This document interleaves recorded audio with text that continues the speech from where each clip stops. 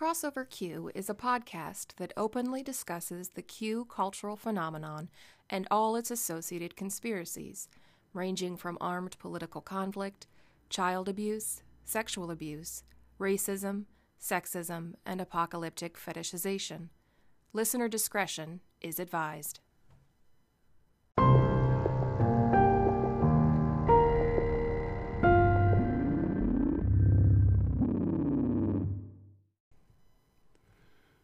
So one of the things that becomes just so painfully obvious when you start following the Q world, when you start actually reading the posts and listening to the videos and watching the little speeches they give at their conventions, one of the things that you start to figure out is that the words they speak, the ideas they promote, are all completely inconsistent with one another. The Q conspiracy, the entire culture that has developed and continues to evolve around it, it all lives in these little snapshots of information. A post over there, a meme over here, a slogan spray painted on a flag, a few lines from a speech. And for most people, if you're outside of it and you have any kind of a decent memory or attention span, you'll notice that these little snippets of information don't all line up with each other. If you put all those ideas, or fragments of ideas, into one long paragraph, then it doesn't take long to figure out that it's all a self-contradiction. For instance, as I've said, I have a family member, a distant sort of cousin of mine, who is involved with QAnon. And so every once in a while I pop over on her page just to see what's going on, just to keep tabs on the movement. And I can't look for very long because frankly it's too upsetting. But as I scroll back into the middle of last summer here, I'm seeing posts about how the coronavirus is in fact fake. There is no COVID, it's the flu, it's all explainable by a bad flu season, these people are dying of the flu, it's all made up, so on and so forth. Then, if I forward to this past spring, this past May, I see all these posts about COVID coming from a lab in China. And so, okay, I know that the lab leak theory has become more plausible to certain experts in recent months. But these posts aren't about its plausibility. They're not saying, oh, you know, scientists actually now think that maybe it's possible that it did come from this Wuhan lab, then we should investigate. No, these posts are, see, we told you all along. This is a communist takeover.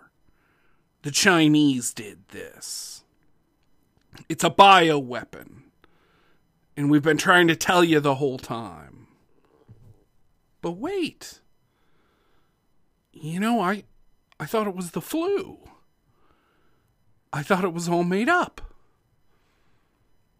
And likewise, just last week, I see a post here. Remember, this is all on the same person's Facebook timeline. A post that argues that the SARS-CoV-2 virus was actually created and patented by Moderna. Right here in the old US of A, as some sort of plan to make money off the vaccine that must then be universally distributed forever and ever. But what happened to the Chinese bioweapon? Okay, now, today, right here in front of me as I put this all together. There's an article that this person posted. It says never was a COVID. That COVID never existed, at least until the vaccine. That the vaccine actually implants those who get it with the virus, but they don't get it themselves. No, it's engineered in such a way that those who get the virus through the vaccine aren't symptomatic, but they spread it to people who don't have the vaccine. So really what it is a conspiracy from liberals to weed out the population of conservatives. So for those keeping track at home, in the span of 1 year, we've gone from it's a flu to it's a bioweapon manufactured by the Chinese to it's a Moderna money-making scheme, and now the vaccine is a liberal weapon against the conservatives, and it's actually spreading COVID.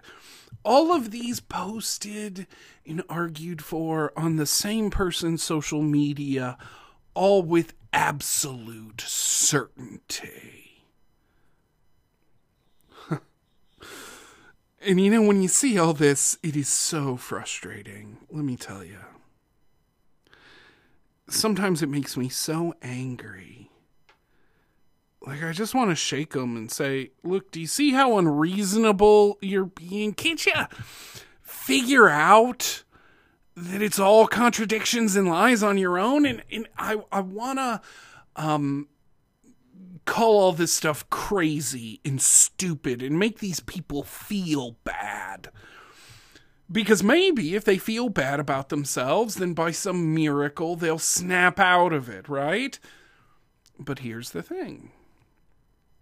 As we've said before, lashing out like that doesn't help. Because the truth of the matter is, they aren't crazy. And they aren't stupid. And to be honest with you, I think a lot of these folks already feel bad. They feel bad because they suffer from something called cognitive dissonance. If you've never heard of that before, cognitive is kind of a word for thinking.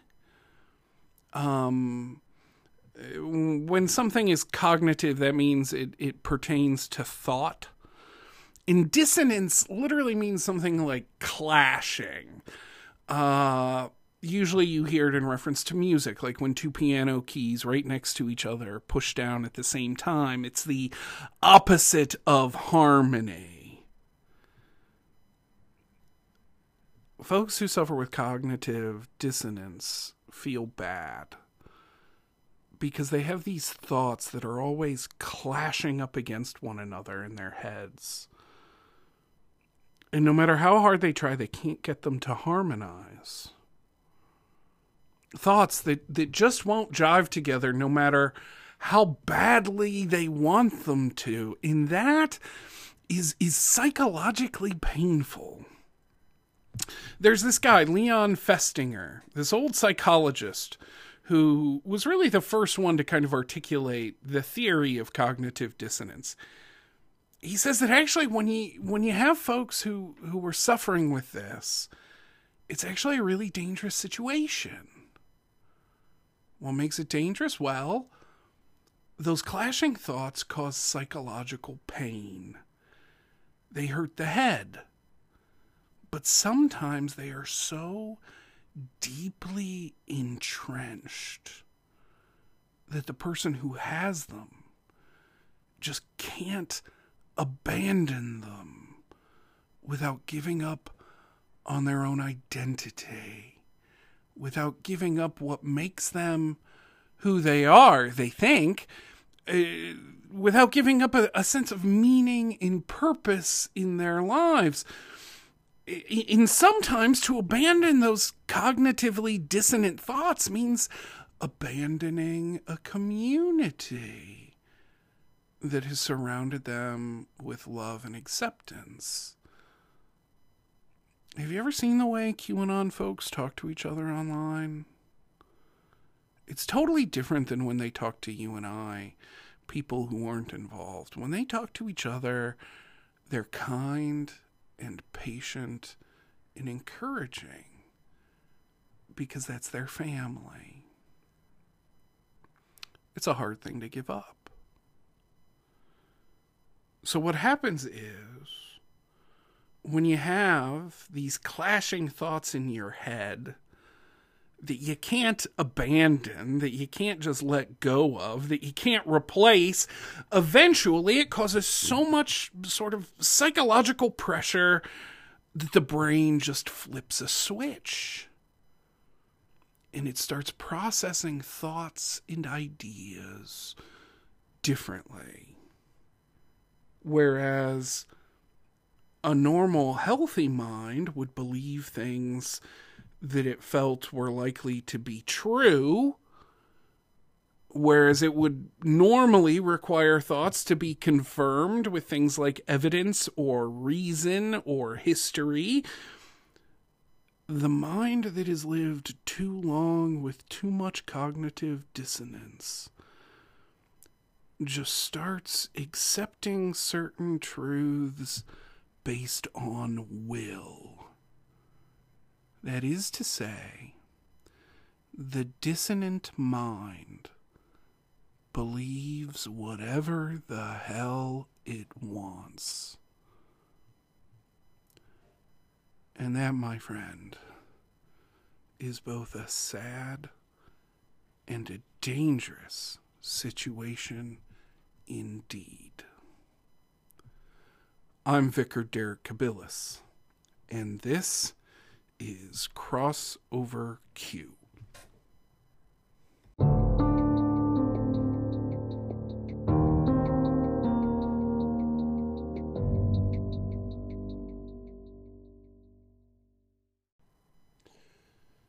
Episode 8, The Mark of the Beast. There's a story circulating in the Q world right now that has a lot of folks really upset and fearful.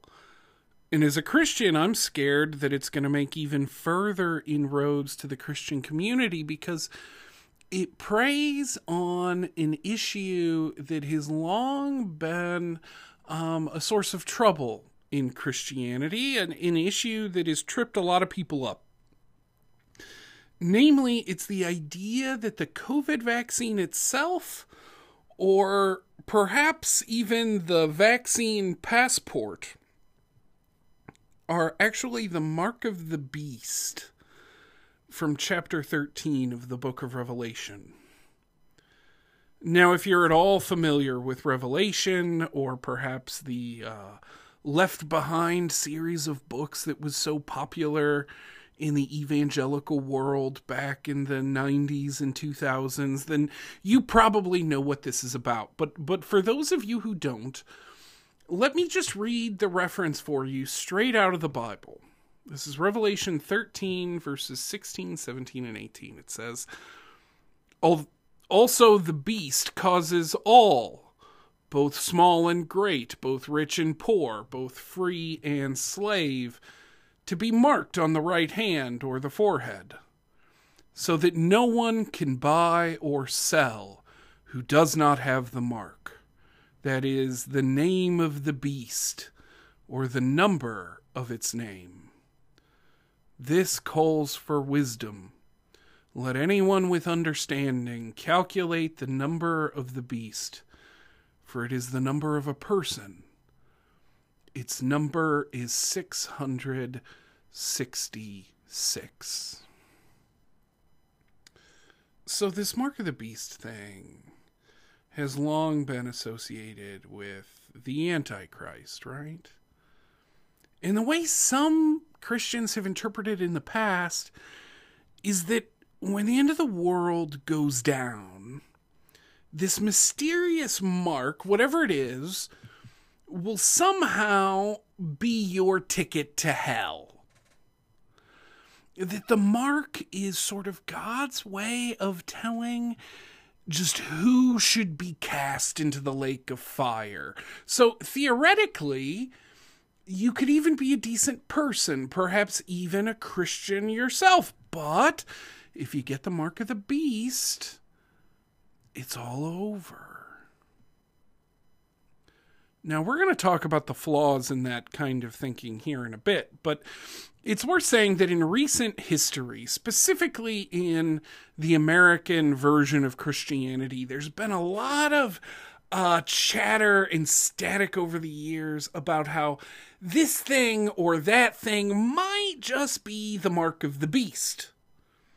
In the 70s and 80s, when the Universal Product Code, otherwise known as the UPC or the barcode, became really popular with retailers, apocalyptic Christian authors like Hal Lindsey were saying that the mark of the beast would be some sort of barcode that would be tattooed on humans somewhere, perhaps on the back of the hand or on the forehead, like the passage says.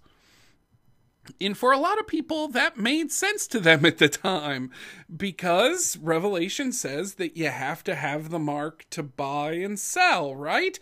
And barcodes are pretty important in today's society if you want to buy or sell anything.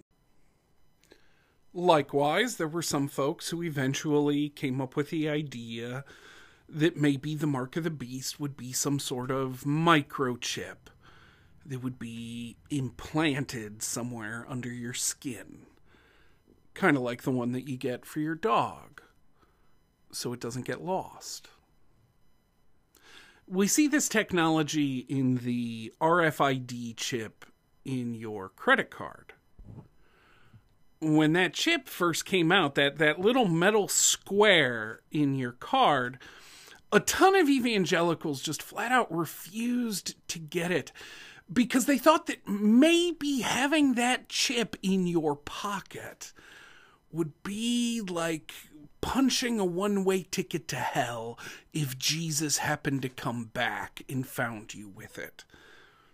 And if nothing else, the chip would be just one step closer to having one implanted in your hand somewhere. And then when cryptocurrency came out, Bitcoin and Ethereum, new ways of buying and selling, that got connected to the mark of the beast as well. Or even the new driver's licenses you have to get now in order to fly on an airplane, even though that's just in the United States. Who knows? But for some folks, it's just all that stuff together. It's all collectively kind of bad. The mark of the beast. Outward and visible signs of an inward and invisible damnation. And now, finally, of course, in Q World, it's the vaccine. Or the vaccine passport. That's that little card that hopefully they gave you when you got your vaccine, that you might have to show someone to go on a cruise or go in the hospital or whatever. They're saying that we have been injected without our knowledge or consent with a computer chip or a mark or something that will damn us for all eternity. Or that little piece of cardstock in your wallet with Moderna or Pfizer written on it. Imagine that. The deed to your immortal soul. Your passport to everlasting torment, signed by your local CVS pharmacist. Now, I don't mean to make fun, okay? It's hard not to joke about it, but it's actually really very serious. We have a term for this whole mentality surrounding the mark of the beast. It's called salvation anxiety. And trust me, it is an absolutely awful thing.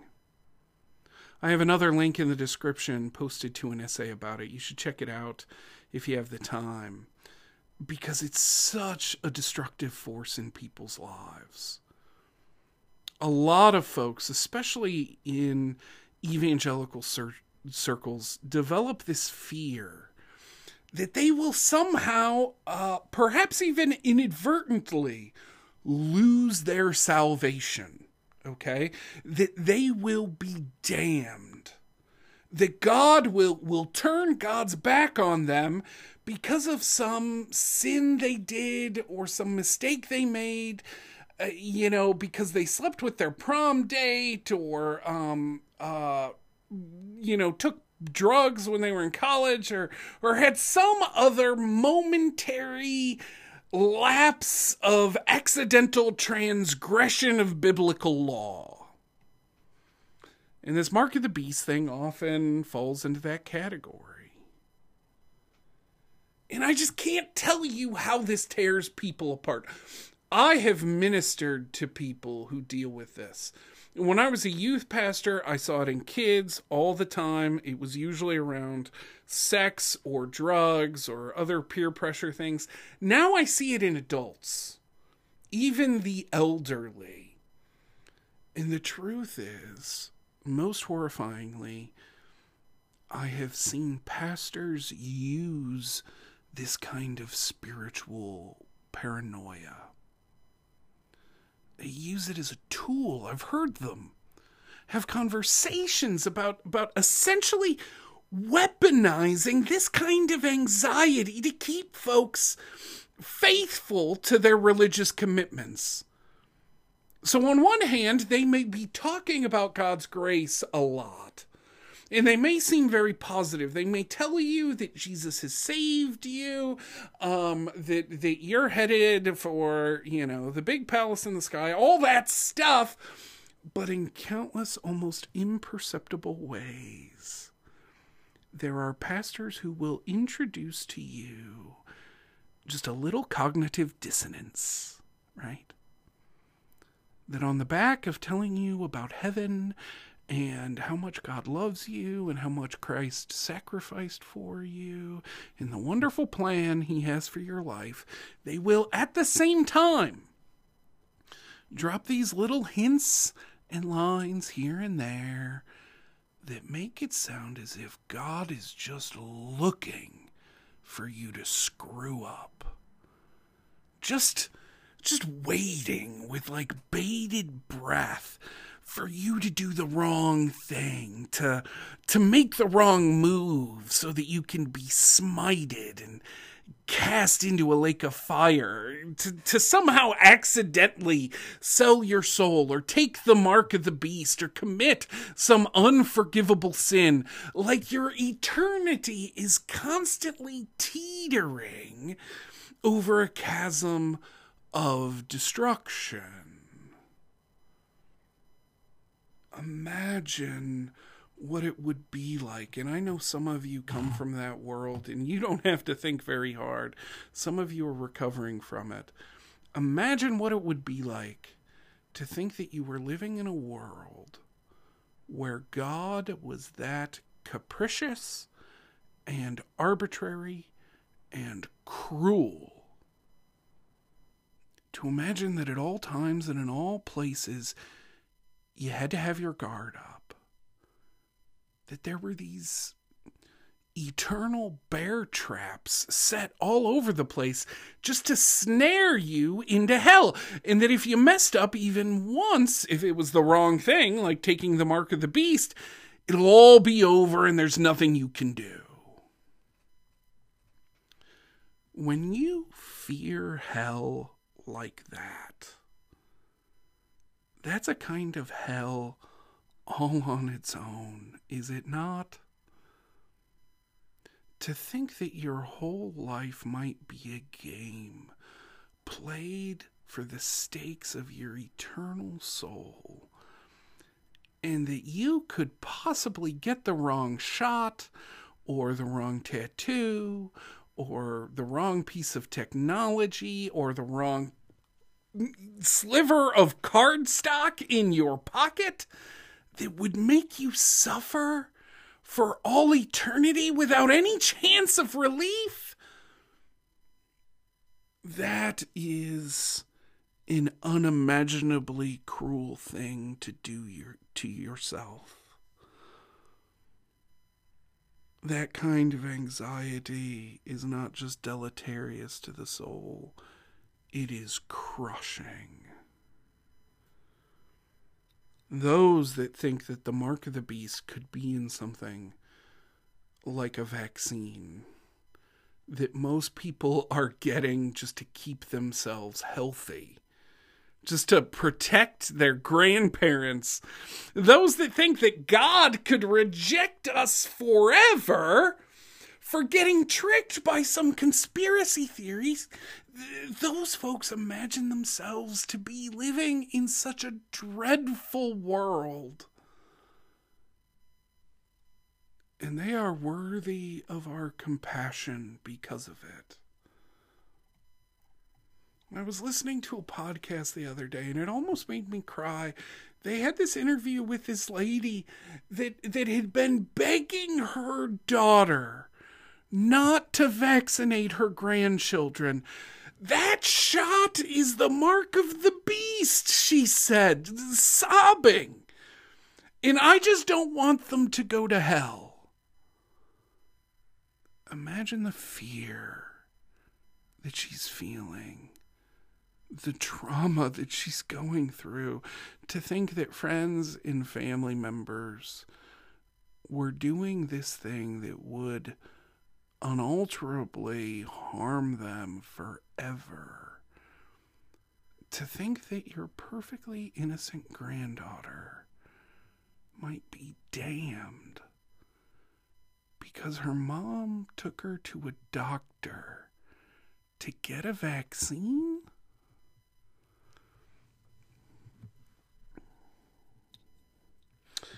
That kind of spiritual and psychological pain is why we can't afford to be sarcastic or mean or impatient right now. Because some of these folks wrapped up in these conspiracy theories are bearing such an unimaginable burden. And yeah, I don't know. If we want to talk about personal responsibility, I'm sure they have some. I'm sure some part of it was their fault. But for those of us that are Christian, for those of us that believe that there is, as the old hymn puts it, a balm in Gilead, we can't let our hearts be darkened against people who live with so much pain. Thankfully, I happen to know that all this stuff about the mark of the beast and eternal damnation and whatever is just a terrible, terrible misinterpretation of the Bible. I have the benefit of an education to know that this is a fundamental misreading and misapprehension of the biblical text and of the 2,000-year tradition of Christianity.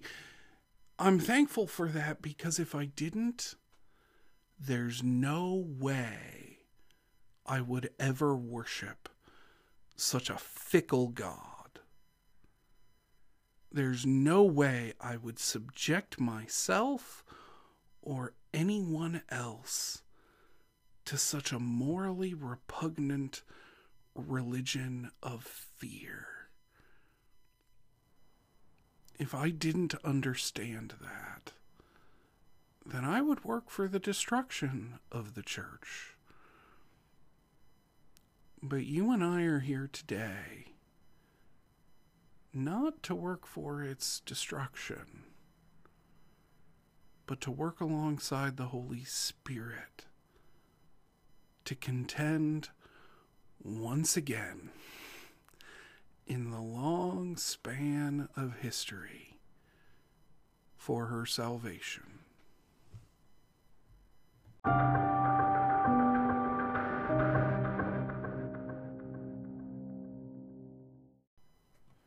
The thing you gotta know about the book of Revelation is that it is a very particular genre of literature. You know what I mean by that genre, right? When you go to the library or when you used to stop at Blockbuster on a Friday night, you'd see these signs that said drama, action, biography, documentary, stuff like that. Every book and movie has its own little category that it fits into. And even for the most casual reader or movie watcher, we know that every genre requires its own interpretive framework. We don't even have to think about it. And all that is to say that you don't read all the books or watch all the movies in the same way. For instance, I wouldn't watch a documentary about sea life the same way I would watch The Matrix, right? I mean, I can watch a documentary and say, whoa, there are fish that live so deep in the ocean that they don't even have eyes because it's so dark down there, and that's really crazy. That is so cool. But I would never say, whoa, all of reality is an illusion, and I'm just a body sitting in a vat of goo hooked up to a computer, right? Or I wouldn't say, whoa, the Force exists, and there are these crazy night wizard monks who are going to save us from this evil galactic empire. Those are different genres. They require a different way of reading and watching, right? In the same way, in the exact same way, in the Bible, you have all these different genres of literature. You've got letters and law books, poetry and prophecy, wisdom and history. That's why the word Bible actually means library, because these different types of books require totally different interpretations. The problem is that some Christians, and I'm looking at you, American evangelical types, some Christians read the Bible as if it's all the same. As if it's all meant to be read exactly like a documentary. As if everything it says is precisely and factually true in the simplest and most shallow way possible, right?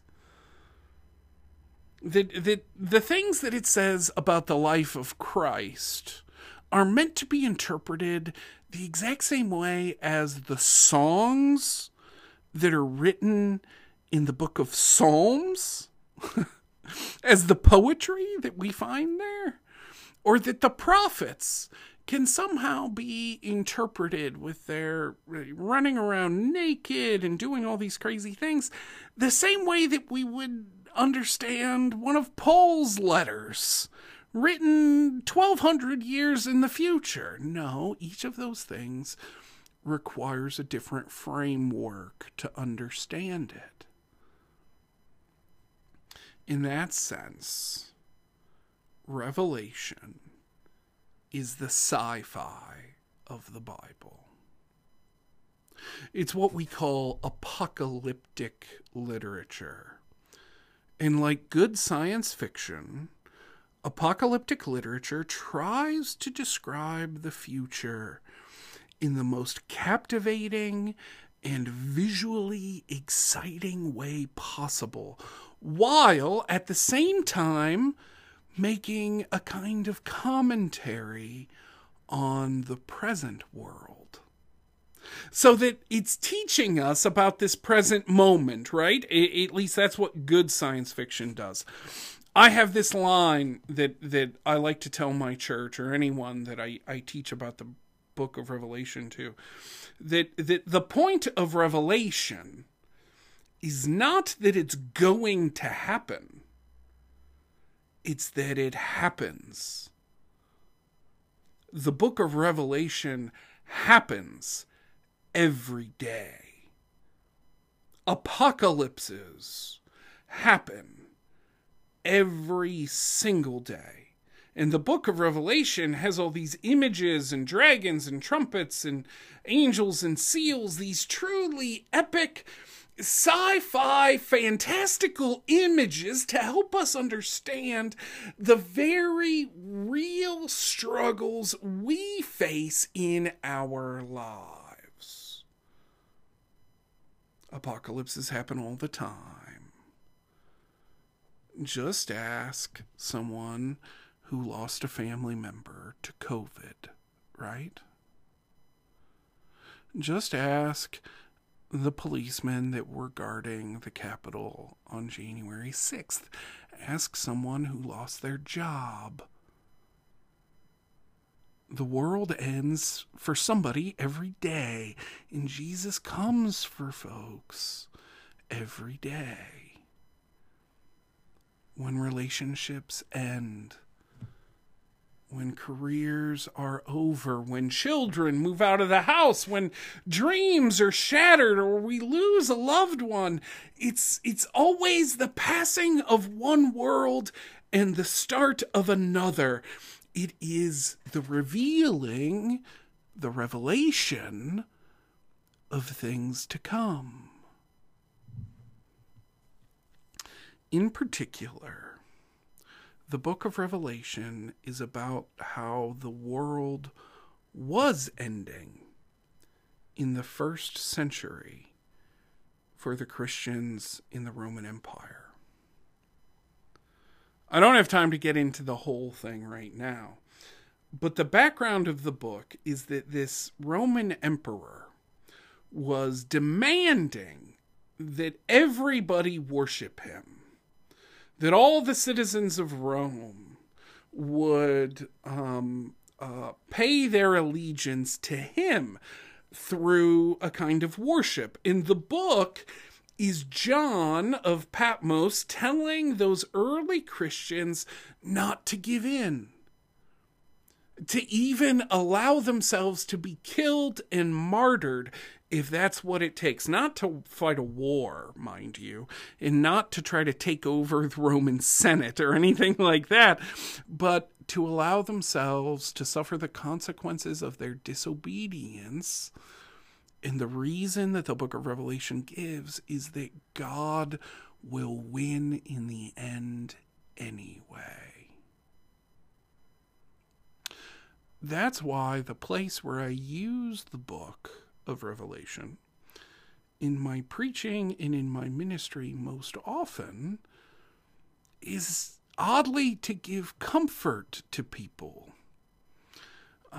to succor folks whose worlds are being shaken, right? Those who feel, and I meant succor, by the way, Succor, not sucker folks in. Okay.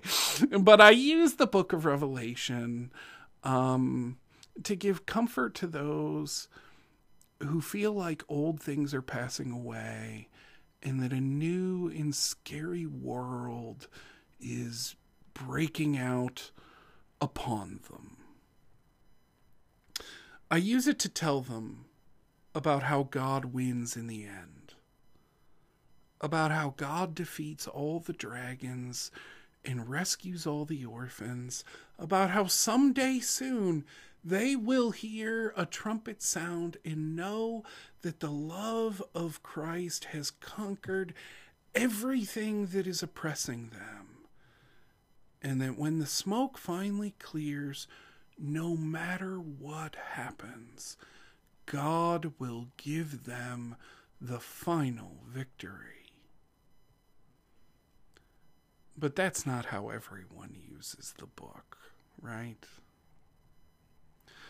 For some folks, it's about fascination, this kind of morbid curiosity and obsession with the end of the world.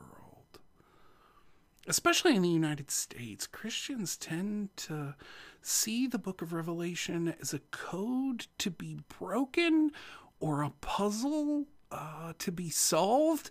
And somehow everyone who thinks about it like that, everyone who has that little hobby of theirs on the side, or as part of their career if they're a preacher, anyone who reads the book like that is usually about to tell you about how they solved the puzzle, right? About how they can read the signs all around them, and Jesus is coming back tomorrow, and it's all going to go down, and just you wait. But at the end of the day, that's ridiculous, right? I mean, think about it for a second. So, Revelation has been in the Bible for almost 2,000 years. It was a little hairy as to whether or not it was going to be included in the first couple centuries, but it rounded up to say that for 2,000 years, that book has been part of the Christian scripture. And if someone is saying, if someone is contending and posting and arguing that the vaccine, the COVID-19 vaccine, is the mark of the beast, and that Joe Biden or Hillary Clinton is the dragon that sits on 7 hills, then that means that for 2,000 years, Christians have been reading and studying and preaching and puzzling over a book that had nothing at all to do with them?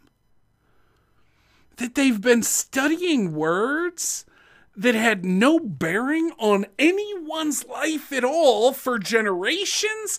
Also, that when the year 2021 came around, a few folks would know not to get tricked by this massive vaccine conspiracy? No, the fact of the matter is, the book of Revelation meant something to its original first century audience. And it can mean something to everyone in every generation and every culture throughout all of time. Because if it can't do that, then it's not holy. It's not inspired. And we've been wasting a whole lot of time and paper. I want you to take a breath for a second and come back, and I'll explain why.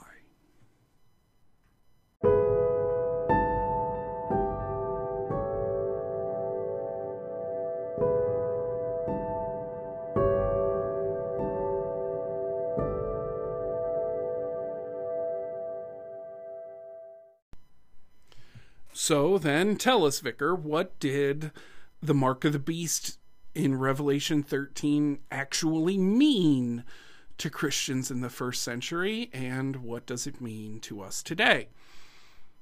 Well, the first thing that you have to know is that the word mark is a really bad translation. Okay? It's not really the mark of the beast so much as it is the seal of the beast.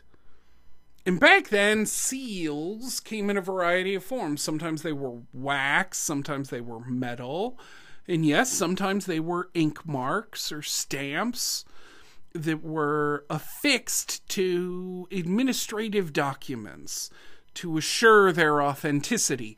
Think of the watermark on a dollar bill, or that little embossed symbol on your car title that you have to get from a notary in order to sell it. The seal is a mark of authority, that what you're doing is endorsed by some power over you, that you're about to make a transaction that has their blessing, right? Around the time that Revelation was written, we know that the big seal that had everyone abuzz, that everyone was talking about in the Roman Empire. We know this through archaeology and history and those things. The big seal that was on everyone's mind was the one that was affixed to something called a certificate of sacrifice. And the certificate of sacrifice was a document that was required to pursue certain trades, to conduct certain economic and financial ventures, to just plain do business in ancient Rome. Does that sound familiar? Also, the beast causes all, both small and great, both rich and poor, both free and slave, to be marked on the right hand or on the forehead, so that no one can buy or sell who does not have the mark. That is, the name of the beast or the number of its name. So how was the certificate of sacrifice presented in ancient Rome in order to do business? It was extended in the right hand, or it was held up against the forehead for all to see. That is the mark. So how did one get this mark? How did they get this seal, this certificate of sacrifice? Well, it was actually really simple. All you had to do was head down to your local imperial temple. This is the spot where a statue of the emperor was put on a pedestal and people would come to worship it. And all you had to do was take a pinch of incense and throw it on these burning coals on that altar. Before the book of Revelation, the emperor was, of course, Nero, whose name in this ancient system of Hebrew numerology is translated to 666. So we know 666 is actually the name of Nero, and it's complicated and historical as to why that is.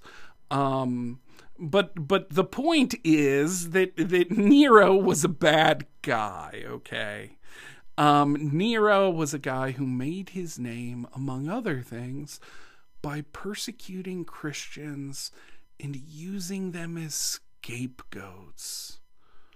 And when Revelation was written, at the literal time that it was written, Nero's practice of requiring the certificate of sacrifice was reinstituted by a new emperor, a new beast in Revelation parlance, named Domitian. And as a way of persecuting the Christians and the Jews and all those folks that he knew could never worship an idol other than their own single god, Domitian decreed that every Roman citizen, in order to buy or sell or do business, must sacrifice just a pinch of incense and pledge their allegiance to, quote, Lord God Domitian. So this is where it gets interesting, because those two words, Lord and God, they're found all over the Bible, right? Two of the most common words in the whole Bible, as a matter of fact, for obvious reasons. But did you know that throughout the entire New Testament, the only place where the words Lord and God occur right next to one another is throughout the book of Revelation? And it's always in reference to Jesus Christ. It's almost as if John is saying, no, Domitian is not the Lord God. Jesus is Lord and God. Jesus only is Lord and God, and Domitian is not. It's inherently subversive, right? This is the subversive Christian politics of the 1st and 2nd century. So that's what it meant back then, the mark of the beast. That's why it was included in the Revelation. Okay, that's fine. But what does it mean to me today? Well, people get kind of hung up on the buying and selling thing, right? That's why they get so freaked out about the barcodes and the credit card chip and all that stuff. But the buying and the selling isn't the point of it. If it were, then we'd all be freaked out by shirts and shoes, right? Because those are what we need in order to go to McDonald's and buy some chicken nuggets. Does that mean that shirts and shoes are the mark of the beast? Or the fact that you have to show your driver's license to get a pack of cigarettes, or a doctor's prescription to buy some pills? Sometimes you need some kind of official documentation or some other administrative thing in order to buy something. It doesn't mean that it's going to damn you to hell. No, the salient thing about this passage is not the buying and the selling. It's the worship. It's the allegiance. It's the loyalty that the mark represents. The entire book of Revelation is an exhortation to Christians, both in the 1st century and then down through the ages, that it's better to die than worship the wrong emperor. It's better to die, in fact, than to worship the wrong God. It's better to be poor and ostracized and get cut down, even martyred, than pledge allegiance to a worldly authority. See, here's the thing, and this is what has me so hyped up about this whole mark of the beast thing. It's that you can't accidentally receive the mark of the beast. You can't stumble into it or get duped by it. The mark of the beast is the intentional, even enthusiastic worship of worldly power and authority. It is an acquiescence to the strength and hubris of political power and military might. It's what happens when the allegiance we should be reserving only for Christ and his kingdom is given to a strong man and the ideology of the nation he represents.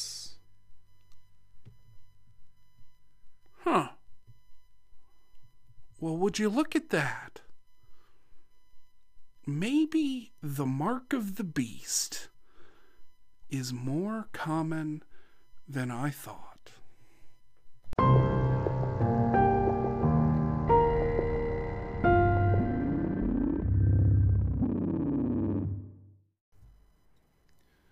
So right before the pandemic hit, I had the chance to go to the Holy Land with a group of preachers.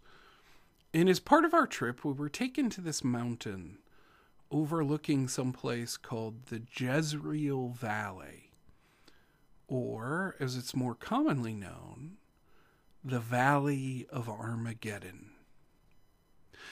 It was amazing to me because it was this peaceful, green, bucolic place, the most gorgeous natural environment that I think we saw on our whole trip. And I was standing there just tired and spiritually drained from this amazing pilgrimage that we were taking together. And we were all there letting the breeze just wash over us as we took in the grass and the mountains and the crystal blue sky. Most of Israel is this rocky desert, right? But Armageddon, on a nice day, is just lush and tranquil.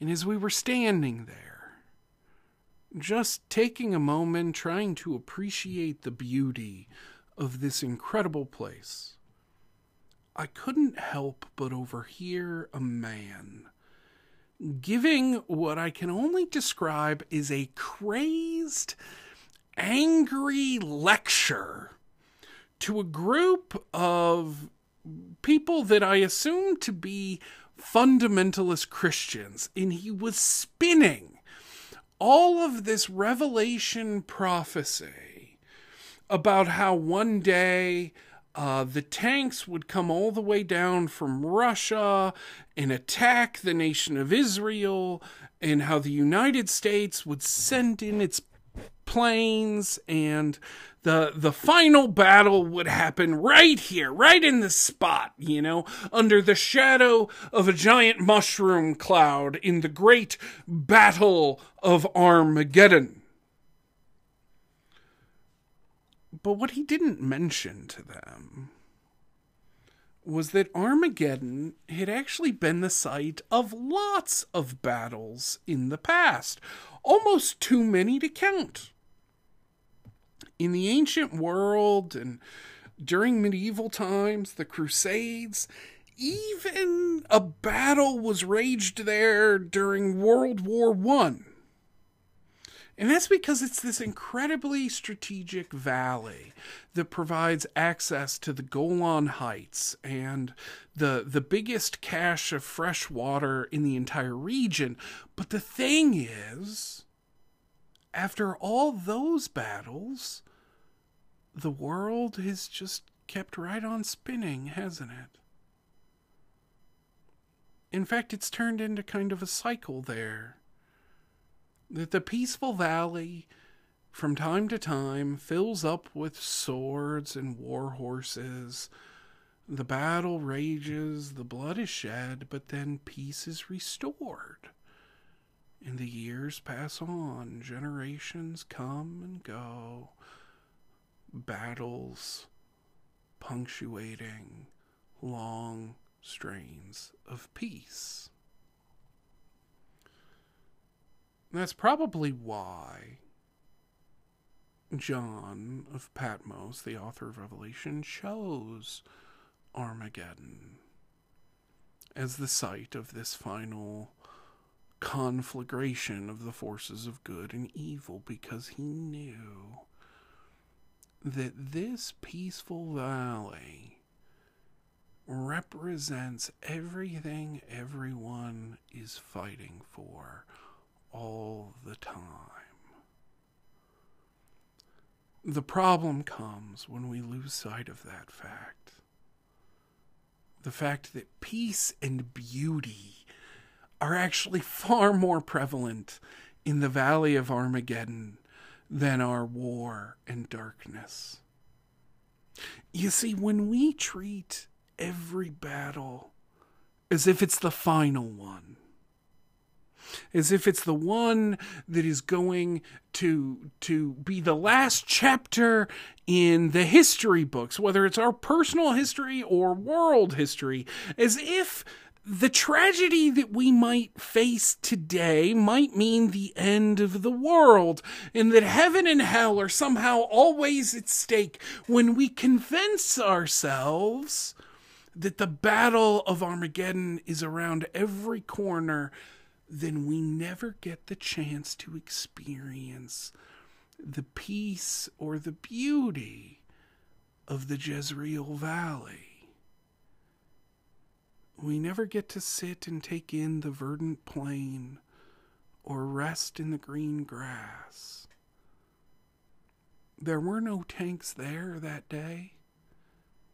There were no men with swords or guns. Yet those people could only think about war and violence. And to me, that is just so indicative of the way anxiety and paranoia shouts down the peace of Christ in our lives. QAnon has only one weapon, and that's fear. The tragedy for those who continue to believe it is that they can only see the battle. The sky for them is always turning black, and the soil is about to be red with running streams of blood. They can't seem to notice the grass that's under their feet right now, or feel the wind on their faces. But we're never going to give that to them by yelling and arguing, because that's only going to prove the point and start another war. The best that I think we can do is just to invite them over and over again to see beyond all the battles we may face, to see that life is still beautiful and the world is still teeming with the grace of God.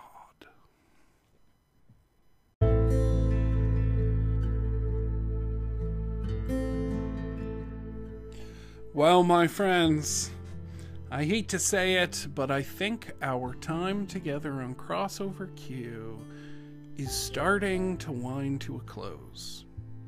We're not done yet. I have one more guest interview that I'm going to get out to you in the days ahead, kind of a bonus, and then one more full episode, and then that'll be it. I will have exhausted all that I have to say on the subject of QAnon. And if you've appreciated the time that we've spent together, I'm going to ask you to please rate us on iTunes or on your podcast app. Leave a review if you can. And that'll just help expose other folks who might need to be a part of what we're doing here today, who might get some help out of these little talks that we've had. Also, I want to tell you that I'm working on a book. It's not about QAnon right now. The book I'm working on is actually about one of the few things that's worse than QAnon. It's a book about hell. And how we've misunderstood what hell is over the years. And how what we teach to our churches and what we teach to our kids about hell is just pretty ridiculous and doesn't at all match what the early church tradition had to say about it. So do me another favor. After you have rated this podcast on your app and after you have read a review, send me an email at crossoverq@yahoo.com, or you can leave it as a comment in the review section, and just let me know if, when this is all over, you'd like to hear it. And if I get enough of those emails, I will link to this podcast a new project that's related to my book on hell, and we'll have a talk about hell together. If that's something you would like, then let me know. And if enough people are interested, I don't know what the number would be, but let's just say if it's an impressive number, then I will start a new podcast sometime this fall, and yeah, we'll talk about hell. Also, if you happen to be a publisher or a book agent or anything like that, and you might be interested in any of this, please don't hesitate to send me an email. I'm all over the Google machine, so you can figure out how to get a hold of me. Now, I bid you take a moment simply to breathe and receive a blessing. I know that sometimes the battles in our lives can seem like Armageddon. Especially now. It can feel like everything is at stake. As if it would only take one screw up, one mistake, to flush everything down the toilet. But friends, that's just not how any of this works. We do not hang on the precipice of destruction. God's hand is more steady than that.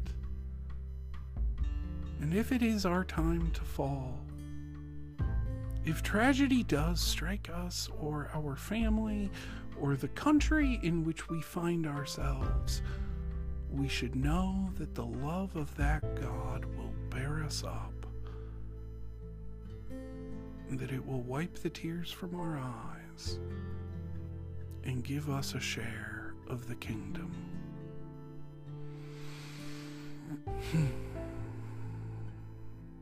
And now, may the love of God the Father, the grace and peace of our Lord and Savior Jesus Christ, and the fellowship of the Holy Spirit go with you and be with you, now and always. Amen.